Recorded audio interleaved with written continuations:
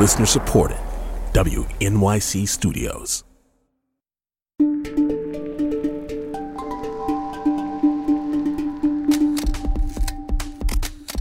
Hi, everyone. It's The Takeaway. I'm Melissa Harris Perry. It's good to have you with us. We begin today on the steps of the Library of Congress, where 49-year-old Floyd Ray Roseberry of Grover, North Carolina, parked a black pickup truck for several hours on Thursday afternoon. During those hours, Mr. Roseberry posted several social media videos. And we've made an editorial decision here at The Takeaway not to play any portion of those recordings for you. Roseberry directly addressed President Biden, referring to him as Joe, while also indicating that the black pickup held explosive devices. Roseberry further indicated that he was part of a network of other individuals prepared to detonate explosive devices in other parts of the city. Just after 2 p.m. Eastern Time, Mr. Roseberry was taken into custody without incident. During the press conference immediately following the arrest, Capitol Police Chief Tom Manger was asked whether he was aware of Mr. Roseberry's motive. We do know that Mr. Roseberry has had some losses of family. In his, I believe his mother recently passed away, and we spoke with members of his family, and there were other issues that he was dealing with. There'll be more on that at a later time. Now, this response is noteworthy because it suggests an individual mental illness framework for understanding Mr. Roseberry's actions. Actions which caused the evacuation of multiple federal buildings and revived fears stemming from the January 6th riot at the Capitol. During the standoff, Congressman Jamal Bowman of New York tweeted, quote, "My congressional team is safe and at home. These attacks are too familiar as we still heal from January 6th. Hope all workers on the ground arrive home safely soon." While Mr. Roseberry may well be suffering from grief, loss, or even diagnosed mental illness, describing these conditions as a motive for violent posturing is troublesome. This framework inaccurately stigmatizes mental illness by implying a link to violence. This is a myth. Those suffering with mental illness are not more likely to be violent. In fact, those with mental illness are far more likely to be the victims of crimes than to be violent perpetrators. And this framework obscures the pressing social, political, and public safety question. Was this incident linked to the rising tide of domestic terrorism in the United States, and particularly to the increase in white supremacist violence documented by multiple organizations and the Department of Homeland Security? Here to discuss Thursday's events at the Library of Congress and the interpretive frame used for understanding those events are Nicholas Wu, congressional reporter for Politico. Welcome, Nicholas. Hi there. And Leisha Brooks, chief of staff for the Southern Poverty Law Center. Welcome back to the show, Leisha. Thanks for having me, Melissa. So, Nicholas, just get us up to date. What has happened since Mr. Roseberry was taken into custody on Thursday afternoon? Well, since he was taken into custody, the Capitol Police gave the all clear. And so far as we know right now, it seems that there were no other bombs around the city, and there was no actual bomb in his car. So this bomb threat that he had called in was just that, a threat, thankfully. And Capitol staff are slowly returning to work in the buildings. I was going to ask if that all clear meant that sort of on Friday morning that folks were able to have a normal work day. As normal as things are right now, absolutely. Now, Nicholas, the chief for the Capitol Police during the press conference said that he had already spoken with the suspect's family. I was surprised to hear that, but maybe that's normal procedure. Do you have a sense of that? I think it's pretty normal procedure for the during these kinds of negotiations for the authorities to reach out to the families. I mean, you saw that news organizations reached out to the family of Roseberry as well. And so I think the idea is just to get a better picture of what kind of person they're dealing with, how serious the threat could be, and where the person's really coming from as they try to negotiate and talk the suspect down. Okay, so that's helpful. Leisha, I want to come to you on this because, I am hearing there from Nicholas that this is part of sort of the process. You're faced with this standoff. You got to try to get through it. But I was surprised to hear the chief actually evoke this kind of individual's experiences of loss and grief as a potential motive for Thursday's events. Was that at all? What was kind of your reaction to that? Thank you for the question. My reaction was similar to yours in the setup and your introduction. It's interesting that repeatedly, we see this happen repeatedly with white male suspects engaged in acts of domestic terrorism, offered a different frame for their actions. It's also interesting that the chief seemed at a loss to identify the motive for his actions when I think Mr. Roseberry clearly stated what his motives were. He repeatedly evoked images of the Confederacy, talking about the rising South, calling it a revolution, and his directing his words directly to President Joe Biden, I think was really, really clear. So in all that he said and all that he did over those hours, it's quite interesting to me that the chief would land where he did. So again, I don't want to give the chief individually too hard a time for this. I'm sure, I'm sure that in these moments it's quite tense. But I will say that, like you, I was surprised at the idea that there wouldn't be a mention of politics, of race, of the sort of Southern identity aspects, because it was Mr. Roseberry himself who said all of those things. We're not imputing that. The Southern Poverty Law Center, for years we've watched people who have been radicalized into the anti-government movement take, these violent actions, and so we're not at all surprised that Mr. Roseberry, like other anti-government extremists, have personal issues related to their health, their finances, and what is interesting is that these extremists often craft plots to seek justice or revenge against the government. And the Southern Poverty Law Center's research shows that this typically occurs more frequently after a Democratic president is elected. So, Nicholas, I'm wondering, as a congressional reporter, as someone who is, obviously sort of knows what's happening in the post-January 6th moment that Capitol Hill is living in, sort of initially, if you were hearing from folks about either their sense of fear or, and as I will say this word, their sense of terror about what was unfolding.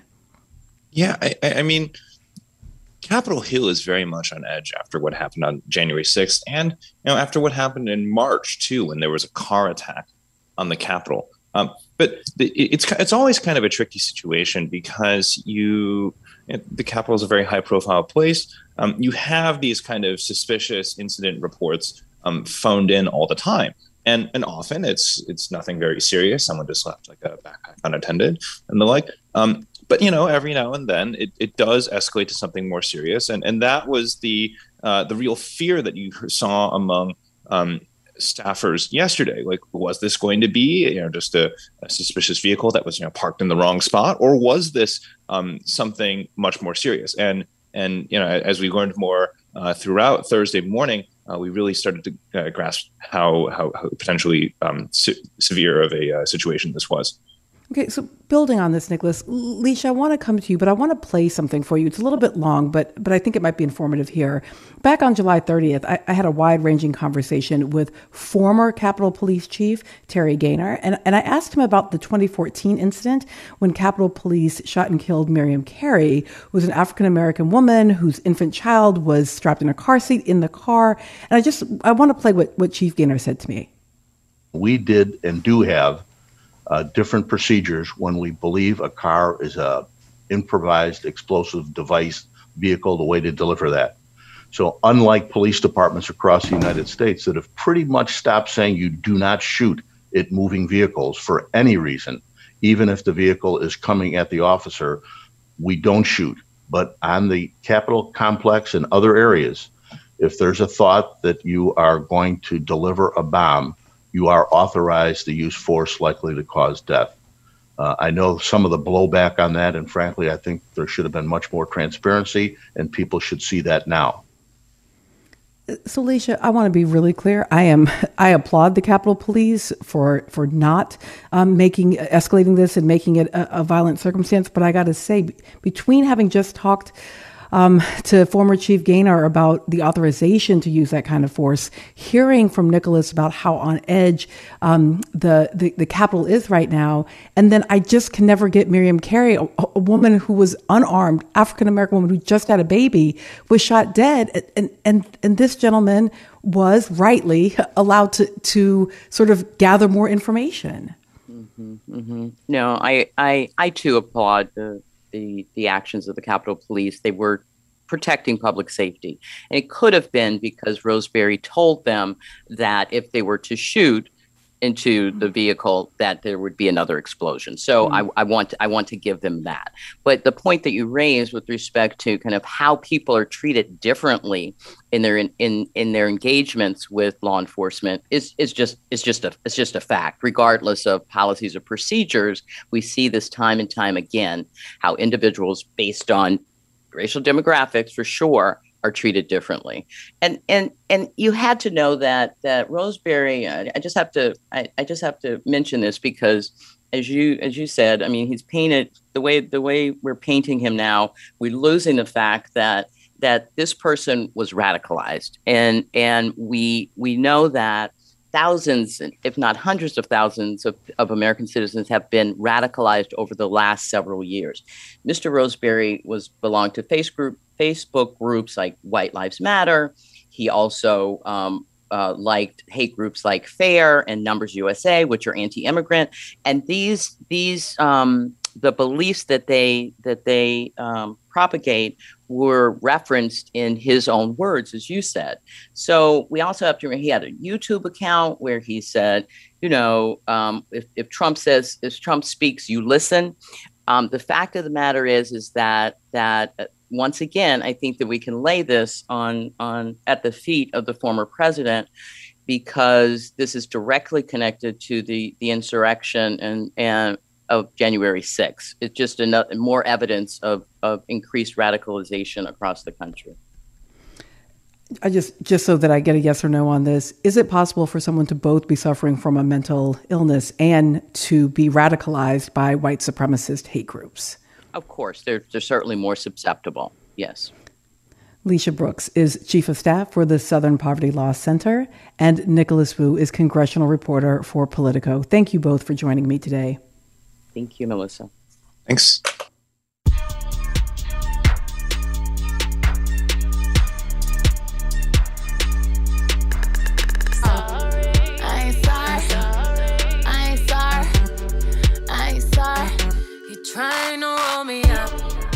I'm Melissa Harris Perry, and yes, the team of The Takeaway is in here. We're listening to Beyonce and sipping on the lemonade of unapologetic executive authority. It was President Biden's Monday press conference about America's messy departure from Afghanistan that got us thinking about what it sounds like when leaders say, On Monday, President Biden sounded like this. I am President of the United States of America, and the buck stops with me. This is what George W. Bush sounded like throughout his presidency. And what the American people need to know is what our allies know. I am determined to stay the course. And many would agree that President Trump took unapologetic to new lengths during his single term in office. I'm the President of the United States. Don't ever talk to the President that way. This steadfast, make no apology stance is so common, I sometimes wonder if all the D.C. political advisors and speechwriters have watched Aaron Sorkin's The American President one too many times. My name is Andrew Shepard, and I am the President. Sorry now. And it's worth noting what happened to the presidential candidate who did make multiple high-profile apologies, Hillary Rodham Clinton. She had to apologize for using her personal email. That was a mistake. I'm sorry about that. I take responsibility. And I'm trying to be as transparent as I possibly can. She had to apologize for backing her husband's crime bill when she was First Lady. I'm sorry for the consequences that were unintended and that have had a very unfortunate impact on people's lives. She even had to apologize for losing the election. And I'm sorry that we did not win this election. It seems like our politics prefers stay the course, the buck stops here, I am the president shows of strength. But is that political preference harming the quality of our democracy? Isn't there something strong about being willing to bend? Joining me now is Joel Payne, former aide to Hillary Clinton's 2016 campaign and host of the podcast, Here Comes the Pain. Joel, welcome.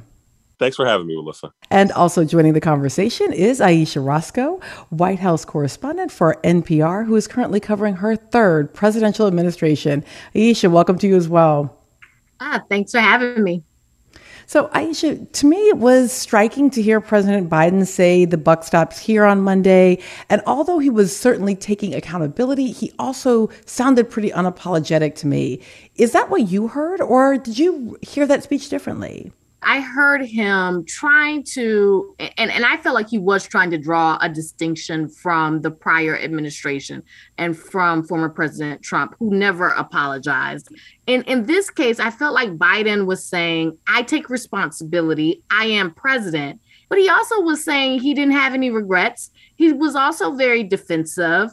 I do agree that he wasn't apologizing. He was saying, I take responsibility for what happened, although he wasn't super specific about what he was taking responsibility for. But he was saying that he takes responsibility, but he was not apologizing. And he was not saying that he regretted anything. And he has said he does not regret his actions or even that he feels like he could have done something differently. Joel, what did you hear? I think the president was trying to take accountability, which is a quality and a value that we appreciate in our leaders, generally speaking. But I think it even goes a level deeper for me. Our relationships with our presidents are singular in the federal system. We have this personal rapport and relationship with our presidents that are unique to anybody else in government. It's not like a relationship with a senator or a governor or a mayor. The president has a really unique individual relationship with voters. And so you're always digging into that reservoir of goodwill and trust. And President Biden, one of his key qualities that helped him be the president was that the American people trust him. And they've trusted him through a lot of public moments as vice president, as senator, and now as president. And the president was digging into that reservoir to tap into that trust to say, you know me, you know who I am.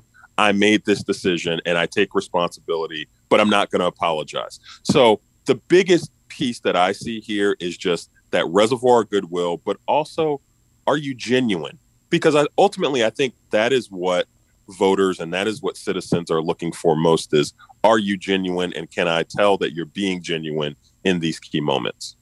So that's such an interesting description and way of thinking about it, Joel, because, you know, I do think that we can think that a leader is genuine, is authentic, without necessarily thinking that they are fully trustworthy. So this kept happening during Bill Clinton's presidency in the public opinion polls. You'd see, I don't necessarily trust him on his personal ethics, but I do trust him to protect the economy. And that's what I care about as a voter. Ayesha, I'm wondering, as you kind of listen to this idea that Joel is offering us, this really interesting one that we have a particular singular relationship with our president, I'm wondering if tapping into that reservoir of trust means being more willing to be transparent about one's vulnerabilities and faults and mistakes, or less transparent about them. In American history, it has meant being less transparent about vulnerabilities and faults and mistakes. And I will say that it is a very, and I agree with Joel, it's a very different relationship, right? Like that the president has. It's almost like a parental figure. It's this leader. He's supposed to comfort the nation. But there's also this degree to which leadership in this country, I think, can be viewed as to be strong is to not say that you're sorry. And I was taken by, you know, when you showed all those clips of Hillary Clinton, you have to look at that from the dynamic of a woman being told or being conditioned to apologize, to say, I'm sorry, to say, I didn't mean to do that. And men not necessarily being conditioned that way in this society, being taught that strength is saying, I did this, I take responsibility, but not saying, I'm sorry if anyone was hurt or offended or that is not typically how strength is viewed in this country. It is in this idea of a male dominance, I think can't be separated from the fact that all of our presidents have been men, and this is the way they have projected.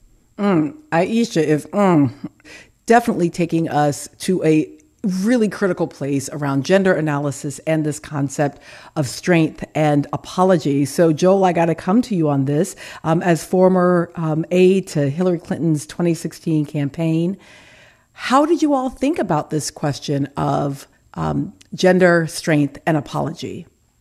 Me and Melissa, I think I had the same reaction to Aisha's comments as you. It feels like she was taking us to church.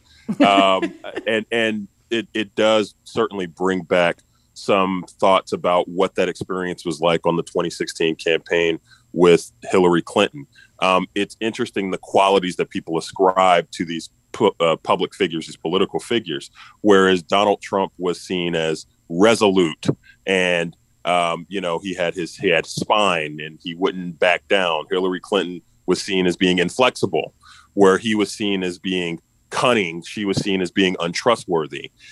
This certainly does get into gender dynamics. I think, by the way, it's part of the challenge that Vice President Harris has now and is going to continue to have as she continues to build out her public profile as somebody who is going to be on the political scene forever. But again, just want to double down on this whole idea of that unique relationship that a president has with the American public. If you really think about it, that relationship with the president is the only one where they are in our homes and in our lives every single day for the 4 years of that term. There's no one else in the country that's like that. And so this reservoir of trust that we're talking about and whether or not they're taking accountability, it all becomes so much more important. Aisha, in covering presidents, I'm wondering if you hear advisors, if you hear staff actually actively trying to think about maintaining that reservoir of trust with the American people.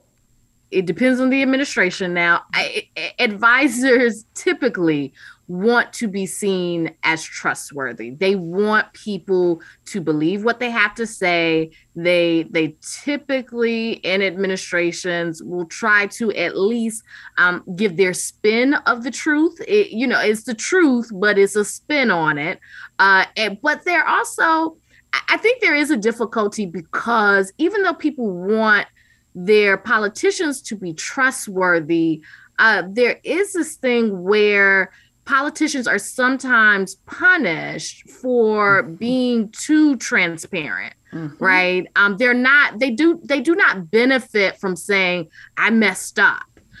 When they say I messed up, then that becomes a campaign ad. And then people go, can you believe he messed up? What? And it's not really taken as, it doesn't necessarily benefit them. But I think there are two different issues here. It's the issue of what's good for democracy and what is good for an individual candidate or an individual president who wants to get reelected. And sometimes it seems like the decision is, well, if we admit that we messed up, the cost will be more to us politically. Even though it may be the morally right thing to do, we will face a political cost. And that is what they're kind of calculating. Aisha, I feel like you've gone right to the core of it, that what is campaign strategy is different than sort of long-term democratic health strategy, right? That these might be two very different things. We might want a transparent, vulnerable, thoughtful, willing to learn president from a long-term democracy perspective, I think here of President Jimmy Carter. But from a political perspective, right, that kind of vulnerability and willingness to sort of learn publicly is often punished on the campaign trail. So, Joel, we've talked a little bit about gender. I want to talk about race a bit here, because I'm also thinking of President Obama so early in his presidency, being sort of pressured to apologize for his statements that the Cambridge police acted stupidly. And I've always said I think it's just because he used an adverb and Americans don't use those anymore. So we made him apologize for it. But that ended up having an important effect on his sort of executive capacity over the next few years in terms of, kind of always coming back to that beer summit moment. That was a really unique moment in the Obama presidency where, there was certainly a part of the country, many of us African Americans, who understood what he was saying, whatever part of speech he decided to lean into, adverbs, adjectives, what have you, participles, whatever you want to call it. We knew exactly what he was talking about when he was referring to the situation where that police officer accosted Skip Gates at his home. But the president, again, he's not just speaking as Barack Obama, the man, he's speaking as Barack Obama, the head of government. And it is uniquely layered when you are an African-American and you view the world through those lenses. And I certainly think President Obama was treated to a different kind of understanding of what that was like as an African-American man. One thing, if I could just jump to really quickly, Melissa, is what we're talking about here in this moment is really about President Biden trying to reframe this moment around Afghanistan. And really, it's him trying to reclaim the narrative. And so that speech where he was talking about leaning into his accountability and leaning into the buck stops here, that was him trying to say, I am reclaiming control of the high ground and the narrative, which is more important than right or wrong at that point. It was demonstrating being in control. And Aisha, I wonder also if, as Joel was pointing out, that reclamation of the narrative is particularly important in the president's role in foreign policy, right? That that sort of cannot show weakness might actually be good for democracy or good for governance when it is outward facing. If there's any area you want the president to be in control, it would be foreign policy. It would be as commander in chief. So I think in many ways that is important, but it has to be backed up with action. So it can't just be the rhetoric. It has to be, you have to demonstrate, I think, in a case like this, that you actually are in control and that things, because if people keep seeing these images that look so distraught and so chaotic, that trust that Joel keeps talking about, that genuineness is going to be really tested. Yeah, I mean, Joel, I'll come to that now. I'm gonna like go a little hip hop and love and hip hop here on it. But like, if you're standing there telling me, hey, girl, just trust me, we've been together a long time, but like I can smell the perfume on you, like that's gonna be a problem because the evidence of what I can see is different than what you're saying. And isn't Biden maybe like in saying, trust me, I got this, but it doesn't look like he has this? Isn't that possibly going to erode that reservoir of trust? It's certainly possible, but that's where your record matters. I mean, President Biden can certainly point to a record of, as vice president, as senator, as a public figure, where his clear distinguishing characteristic is being someone of integrity, who deals straight with people, who talk straight. And those qualities come into real factor when you're talking about a crisis moment like this.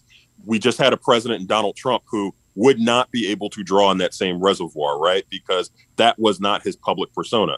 No one certainly thought Donald Trump was being truthful or honest in his public moments. They thought he was always trying to obfuscate and dodge and dip. And so those moments play differently. If you put Donald Trump in the place of Joe Biden over the last week with this situation related to Afghanistan, I think it's a very different public conversation we're having. Joel Payne, host of the podcast Here Comes the Pain, and Aisha Roscoe, White House correspondent for NPR. Thank you both for joining us. Thank you, Melissa.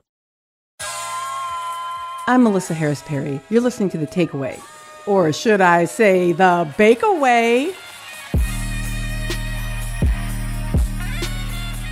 That's right.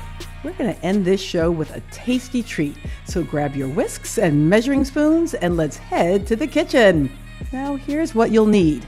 2 tablespoons of radical empathy, 3 cups of social justice savvy, 4 teaspoons of smashed patriarchy, 5 cups of dismantled white supremacy, and a dash of humor. Mix all these ingredients together with lots of love and care, and bam, bam, bam. That's one delicious recipe for liberation. Baking, like marching in the streets, can be a powerful form of protest. It's one of the countless alternative forms of protest that we saw last summer. Whether we're talking about painting murals or surfboard paddle outs, there are just so many different ways to be an activist today. And the list just keeps on growing. For more on this, we're joined by Paola Velez, who is pastry chef and co-founder of Bakers Against Racism. Paola, welcome to the show. Hi, thank you for having me. And also with us is Veronica Chambers, editor of narrative projects at the New York Times and author of Call and Response, the story of Black Lives Matter. Veronica, great to have you here. Thank you so much for having me. So, Veronica, I want to start with you as parent. What was your experience like in spring and summer of 2020? It was heartbreaking. You know, as I wrote about in the New York Times parenting newsletter, I literally started, there were days when I woke up crying and there were days when I went to bed crying. And I was in a not giant apartment with my 13-year-old daughter. And so I was navigating both this incredible grief over the moment that we were in with George Floyd and Breonna Taylor and so many other people, and also trying to navigate, okay, how do I have this conversation with my daughter? Because she knows more than I would want her to know right now about what's going on. I think for me, that language of grief, of navigation, of the kind of disruption, I mean, it certainly, Paola, is why I turned to baking. And I've always been a little bit of a baker here and there, but I think many of us in the context of the pandemic, even before the murder of George Floyd, were soothing ourselves in part by the chemistry, the kitchen magic, all of that of baking. Why is baking a particular way to address those issues? I think all of us self-soothe with sweets, right? We use sweets to celebrate. We use them to accomplish milestones. We use them when we break up with folks, you know? And this happening that happened in June of 2020, it was another way to activate baking and baked goods for the good of others. You know, as a pastry chef, we always do these little celebration desserts at the end of someone's meal, if they're happy, if they're just great people, if it's their birthday or anniversary. And we kind of radicalized baking to use it as a tool to fight against injustice this time around. I love that you reminded, I'm so married these days, but I'm so glad you reminded me of the importance of sweets at the moment of a breakup. And that, in fact, one of the things that your girlfriends do when they really love you is if you're breaking up, they might bake you something and bring it to you, right? That's part of like that commiseration. And Veronica, to go back to your parenting, I think a lot of us, not that we were in a really healthy relationship with the United States before this, but it really felt like a rupture in our relationship with our nation. And I think particularly for young people, that's how it felt. I'm wondering about how you and your daughter did begin to walk through those agonizing moments. Yeah, you know, I think that I think every parent of color has to decide when you're going to have the race conversation with your daughter or son or child. And I think that for me, I realized in that moment of June 2020 that I had really leaned in on culture or Afro-Latina culture or the Black girl magic thing. And I had sort of built up all of these things from the Harlem Renaissance to W.E.B. Du Bois to, you know, the civil rights movement to, you know, Alvin Ailey. Like I'd gone so hard in one direction and I hadn't gone so hard in the, let's talk about systemic racism. Let's talk about lynching. Let's talk about police brutality. And so it was a tough moment because we were compressing really decades of history into days. And one of the outcomes was that my daughter attended her first march and it was electrifying. And I think partly what that moment provided was, and I mean, your work is so powerful about this, Melissa, but really what we were having a conversation was about citizenry and citizenship and really what we were going to do in the moment and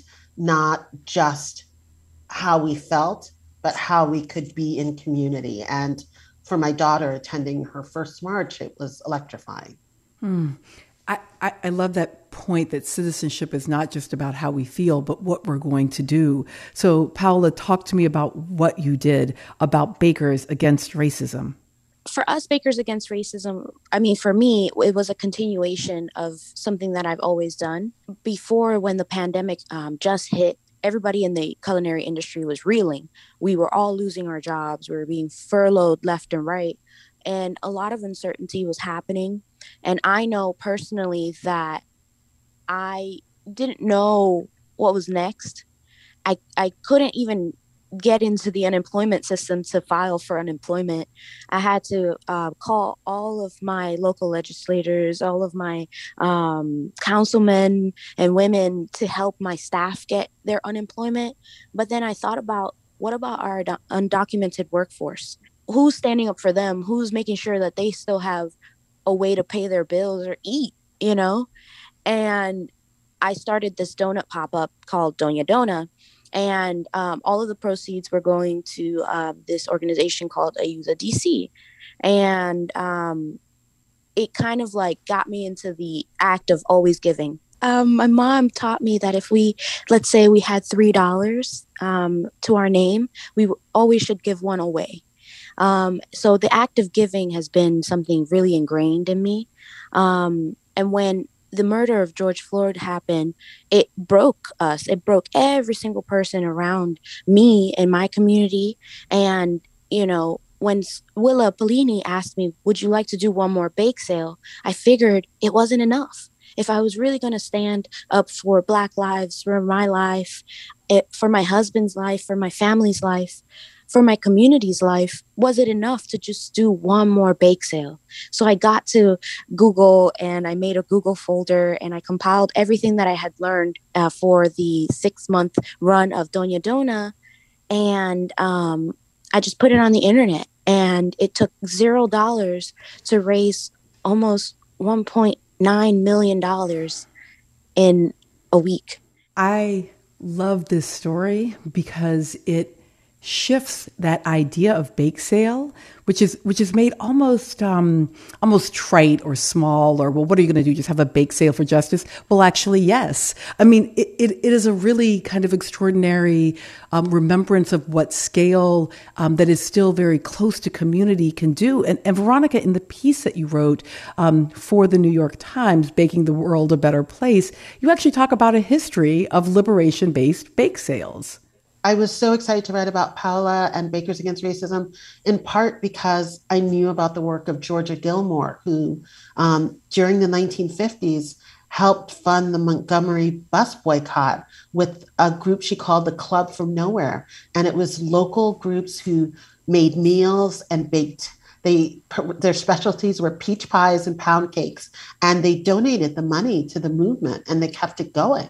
I think Paola's group and the bakers who work with them are in a really fine tradition. And I think, you know, this is the upside of all the downsides, right? Is that in the quiet of the pandemic, in our grief, we like connect and as community, and we actually like, I think there's a kind of like remembering of what we can do together with our own two hands, and it connects to history.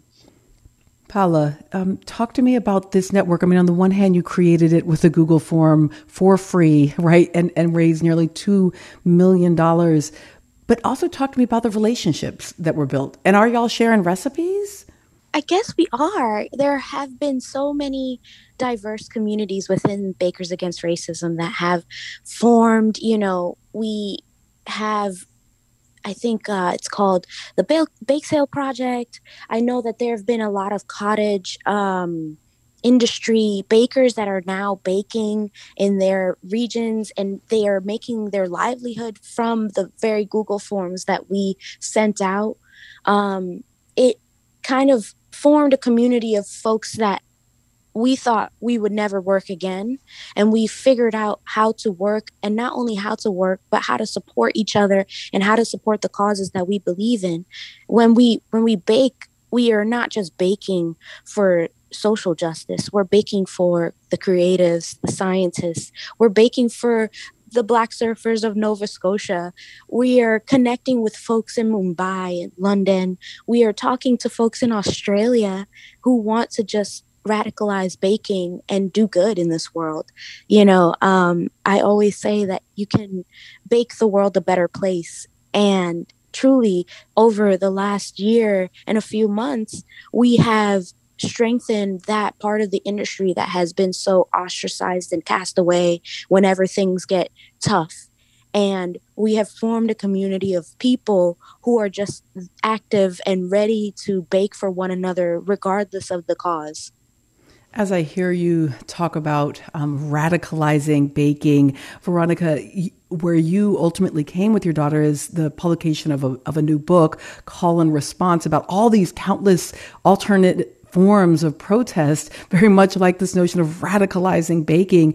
What are some of the other unique examples that you looked at? What was so great about doing this book, which is really centered on, there's over 100 photographs, most of them by New York Times photographers, was just looking at the pictures. I mean, I love the pictures of the ride out that the Compton Cowboys had. And, you know, there's an 8-year-old girl riding a horse with a Black Lives Matter sign in Compton. I loved the skateboard protests and the bike protests. And Paula mentioned the paddle outs. I think the protests that Black surfers had in the oceans on both the East and the West Coast were so powerful.